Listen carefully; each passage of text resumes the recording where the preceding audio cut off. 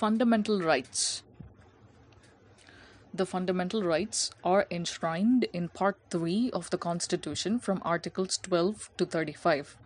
In this regard, the framers of the Constitution derived inspiration from the Constitution of USA. Originally, the Constitution provided for 7 fundamental rights. At present, there are 6 fundamental rights. Part 3 of the Constitution is rightly described as the Magna Carta of India. While fundamental rights are available to all persons, certain fundamental rights are available only to Indian citizens. அடிப்படை உரிமை. இந்திய அரசியலமைப்பு சட்டம் பகுதி 3, 12 35 வரையுள்ள சட்டப்பிரிவுகள் அடிப்படை உரிமைகள் பற்றி கூறுகின்றன. அரசியல் அமைப்பை உருவாக்கியவர்கள் இந்த அடிப்படை உரிமைகளை அமெரிக்க ஐக்கிய நாடுகளின் அரசியலமைப்பில் உள்ள அடிப்படை உரிமைகளின் தாக்கத்தால் உருவாக்கினார்கள். முதலில் இந்திய அரசியலமைப்பு 7 அடிப்படை உரிமைகளை வழங்கியது. ஆனால் தற்பொழுது 6 அடிப்படை உரிமைகள் உள்ளன.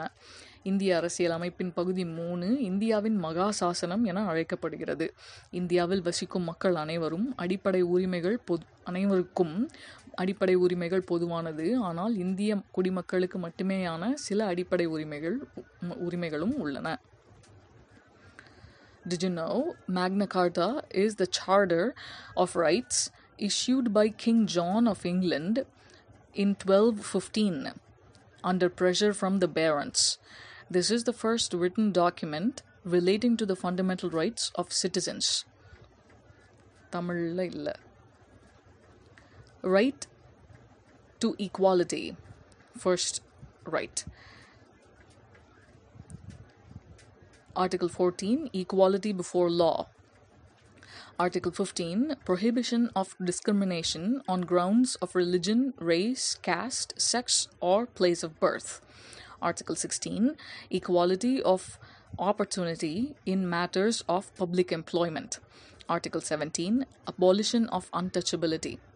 Article 18, abolition of titles except military and academic.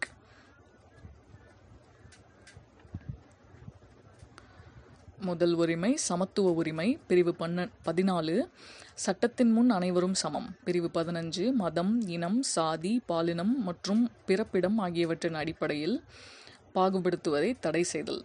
பிரிவு 16 பொது வேலைவாய்ப்புகளில் சம வாய்ப்பளித்தல். பிரிவு 17 தீண்டாமையை ஒழித்தல். பிரிவு 18 இராணுவ மற்றும் கல்விசார் பட்டங்களை தவிர மற்ற பட்டங்களை நீக்குதல். Number 2, right to freedom. Article 19, freedom of speech and expression, assembly, association, movement, residence, and profession. Article 20, protection in respect of conviction for offences. Article 21, protection of life and personal liberty. Article 21A, right to elementary education.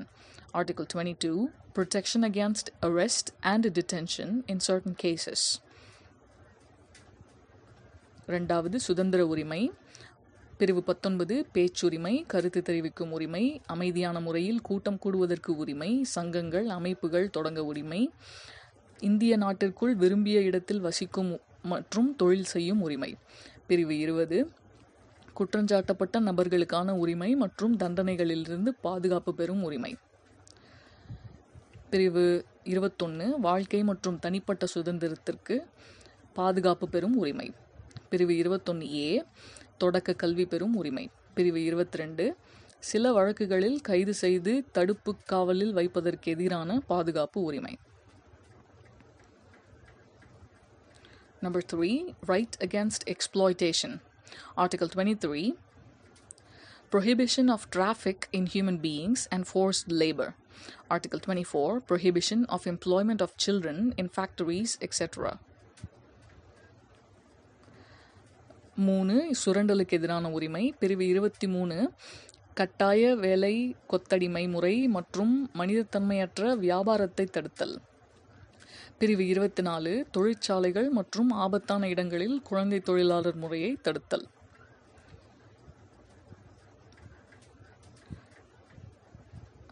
4 right to religion. Article 25 freedom of conscience and and free profession, practice, and propagation of religion. Article 26, freedom to manage religious affairs. Article 27, freedom from payment of taxes for promotion of any religion. Article 28, freedom from attending religious instruction or worship in certain educational institutions. நாலாவது சமய சார்பு உரிமை. எந்த ஒரு சமயத்தினை ஏற்கவும் பின்பற்றவும் பரப்பவும் உரிமை. பிரிவு 25 அது. பிரிவு 26 சமய விவகாரங்களை நிர்வகிக்கும் உரிமை. பிரிவு 27 எந்த ஒரு மதத்தையும் பரப்புவதற்கு வரி செலுத்துவதற்கு எதிரான சுதந்திரம். பிரிவு 28 மதம் சார்ந்த கல்வி நிறுவனங்களில் நடைபெறும் வழிபாடு மற்றும் அறிவுரை நிகழ்வுகளில் கலந்து கொள்ளாமல் இருக்கும் உரிமை. Number 5, cultural and educational rights. Article 29, protection of language, script and culture of minorities. Article 30, right of minorities to establish and administer educational institutions. 5 கல்வி கலாச்சார உரிமை. பிரிவு 29 சிறுபான்மையினரின் எழுத்து, மொழி மற்றும் கலாச்சார பாதுகாப்பு. பிரிவு 30 சிறுபான்மையினரின் கல்வி நிறுவனங்களை நிறுவி நிர்வகிக்கும் உரிமை. Number 6, right to constitutional remedies. Article 32, it allows individuals to seek redressal for the violation of their fundamental rights. 6 அரசியலமைப்புக்குட்பட்டு தீர்வு காணும் உரிமை. பிரிவு 32 தனிப்பட்டவரின் அடிப்படை உரிமைகள் பாதிக்கப்படும் போது நீதிமன்றத்தை அணுகி உரிமையை பெறுதல். Did you know right to property, Article 31, was deleted from the list of fundamental rights by the 44th Amendment Act 1978. It is made a legal right under Article 300A in Part 12 of the Constitution. தெரியுமா? 1978 ஆண்டு 44வது அரசியலமைப்பு சட்ட திருத்தத்தின்படி அடிப்படை உரிமைகள் பட்டியலிலிருந்து சொத்துரிமை பிரிவு 31 நீக்கப்பட்டது. இது இந்திய அரசியலமைப்பு சட்டம் பகுதி 12 பிரிவு 300A கீழ் சட்ட உரிமையாக வைக்கப்பட்டுள்ளது.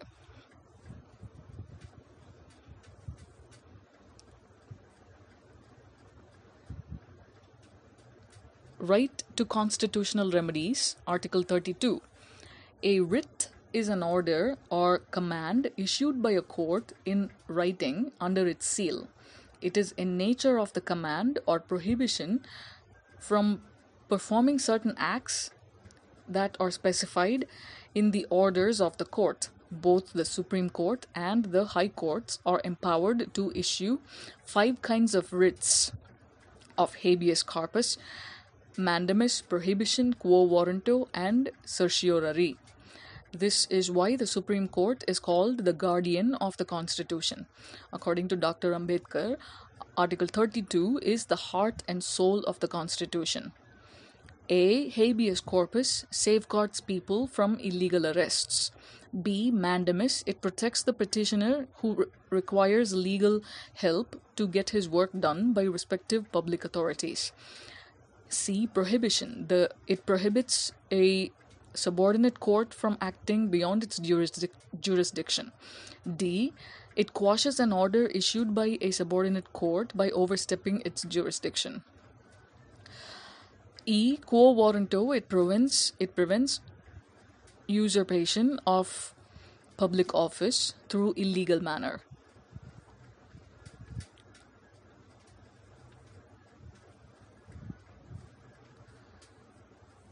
அரசியலமைப்புக்குட்பட்டு தீர்வு காணும் உரிமை. சட்டப்பிரிவு 32. நீதிமன்ற முத்திரையுடன் நீதிமன்றத்தால் வெளியிடப்படும் கட்டளை அல்லது ஆணை நீதி பேராணை எனப்படும்.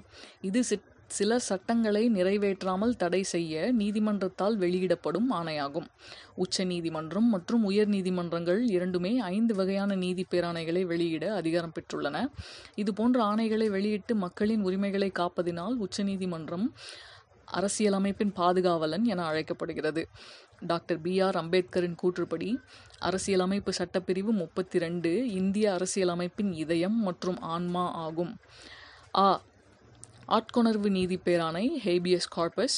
சட்டத்திற்கு புறம்பாக ஒருவர் கைது செய்யப்படுவதிலிருந்து இது பாதுகாக்கிறது. கட்டளையுறுத்தும் நீதி பேராணை மாண்டமஸ். மனுதாரர் சட்ட உதவியுடன் தனது மனு தொடர்பான பணியினை சம்பந்தப்பட்ட துறையிலிருந்து நிறைவேற்றிக் கொள்ள முடியும். தடையுறுத்தும் நீதி பேராணை ப்ரொஹிபிஷன். ஒரு கீழ் நீதிமன்றம் தனது சட்ட எல்லையை தாண்டி செயல்படுவதை தடுக்கிறது. ஆவண கேட்பு பேராணை செர்ஷியோரரி. உயர் நீதிமன்றம் ஆவணங்களை நியாயமான பரிசீலனைக்கு தனக்கோ அல்லது உரிய அதிகாரிக்கோ அனுப்ப செய்ய கீழ் நீதிமன்றங்களுக்கு இடும் ஆணை ஆகும். தகுதிமுறை வினவும் நீதி பேராணை குவோ வாரண்டோ. இப்பேராணை சட்டத்திற்கு புறம்பாக தகாத முறையில் அரசு அலுவலகத்தை கைப்பற்றுவதை தடை செய்கிறது. Suspension of fundamental rights. When the President makes a proclamation of emergency under Article 352, the freedoms guaranteed under Article 19 are automatically suspended. The President can suspend other fundamental rights through specific orders. These orders must be approved by the Parliament, but he cannot suspend the freedoms given under Articles 20 and 21. Protection in respect of conviction for offences and protection of life and personal liberty respectively, in any circumstances.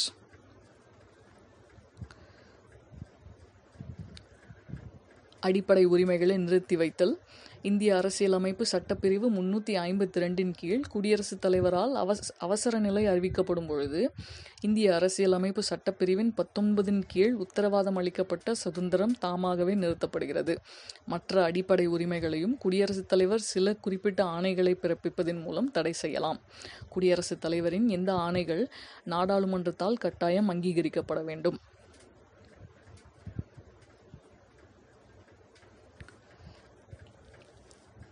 Directive principles of state policy. The directive principles of state policy are enumerated in Part 4 of the Constitution from Articles 36 to 51. The Constitution does not contain any classification of directive principles. However, on the basis of their content and direction, they can be classified into 3 broad categories, namely socialistic, Gandhian, and liberal intellectual. These principles are not enforceable by the courts, but they are fundamental for the governance of the country. The government is duty bound to apply these principles while making laws.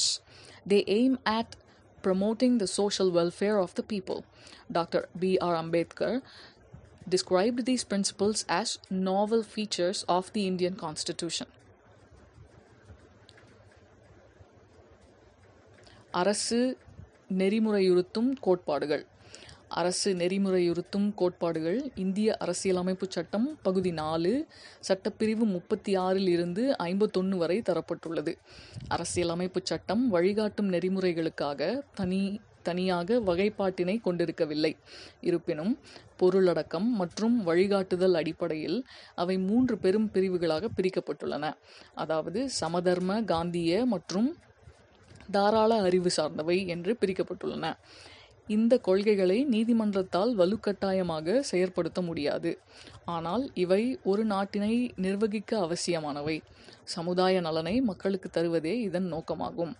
இந்திய அரசியலமைப்பின் புதுமையான சிறப்பம்சம் என doctor B.R. Ambedkar இதனை விவரிக்கிறார்.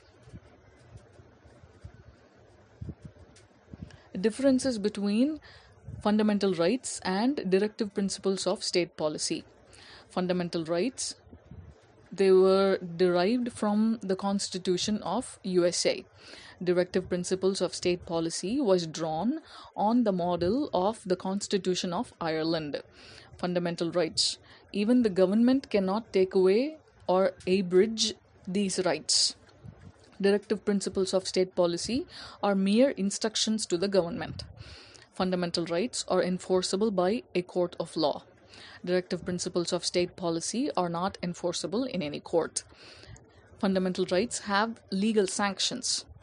Directive principles of state policy have moral and political sanctions. Fundamental rights strengthen political democracy in the country. directive principles of the state policy.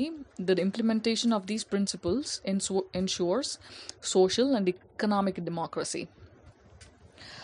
Fundamental rights or natural rights. Directive principles of state policy lead to protect human rights.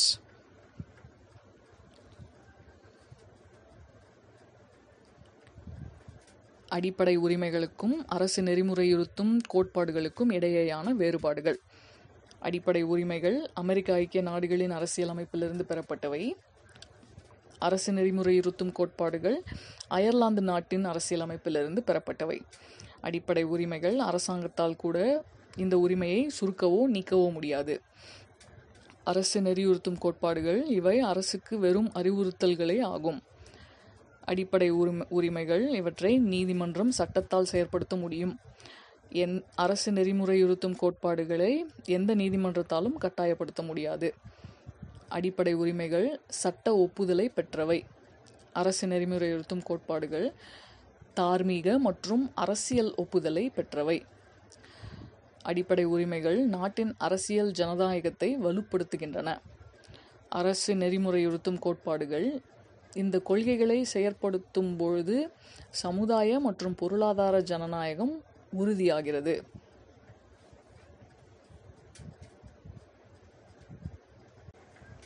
Did you know the 86th Amendment Act of 2002 changed the subject matter of Article 45 and made elementary education a fundamental right under Article 21A.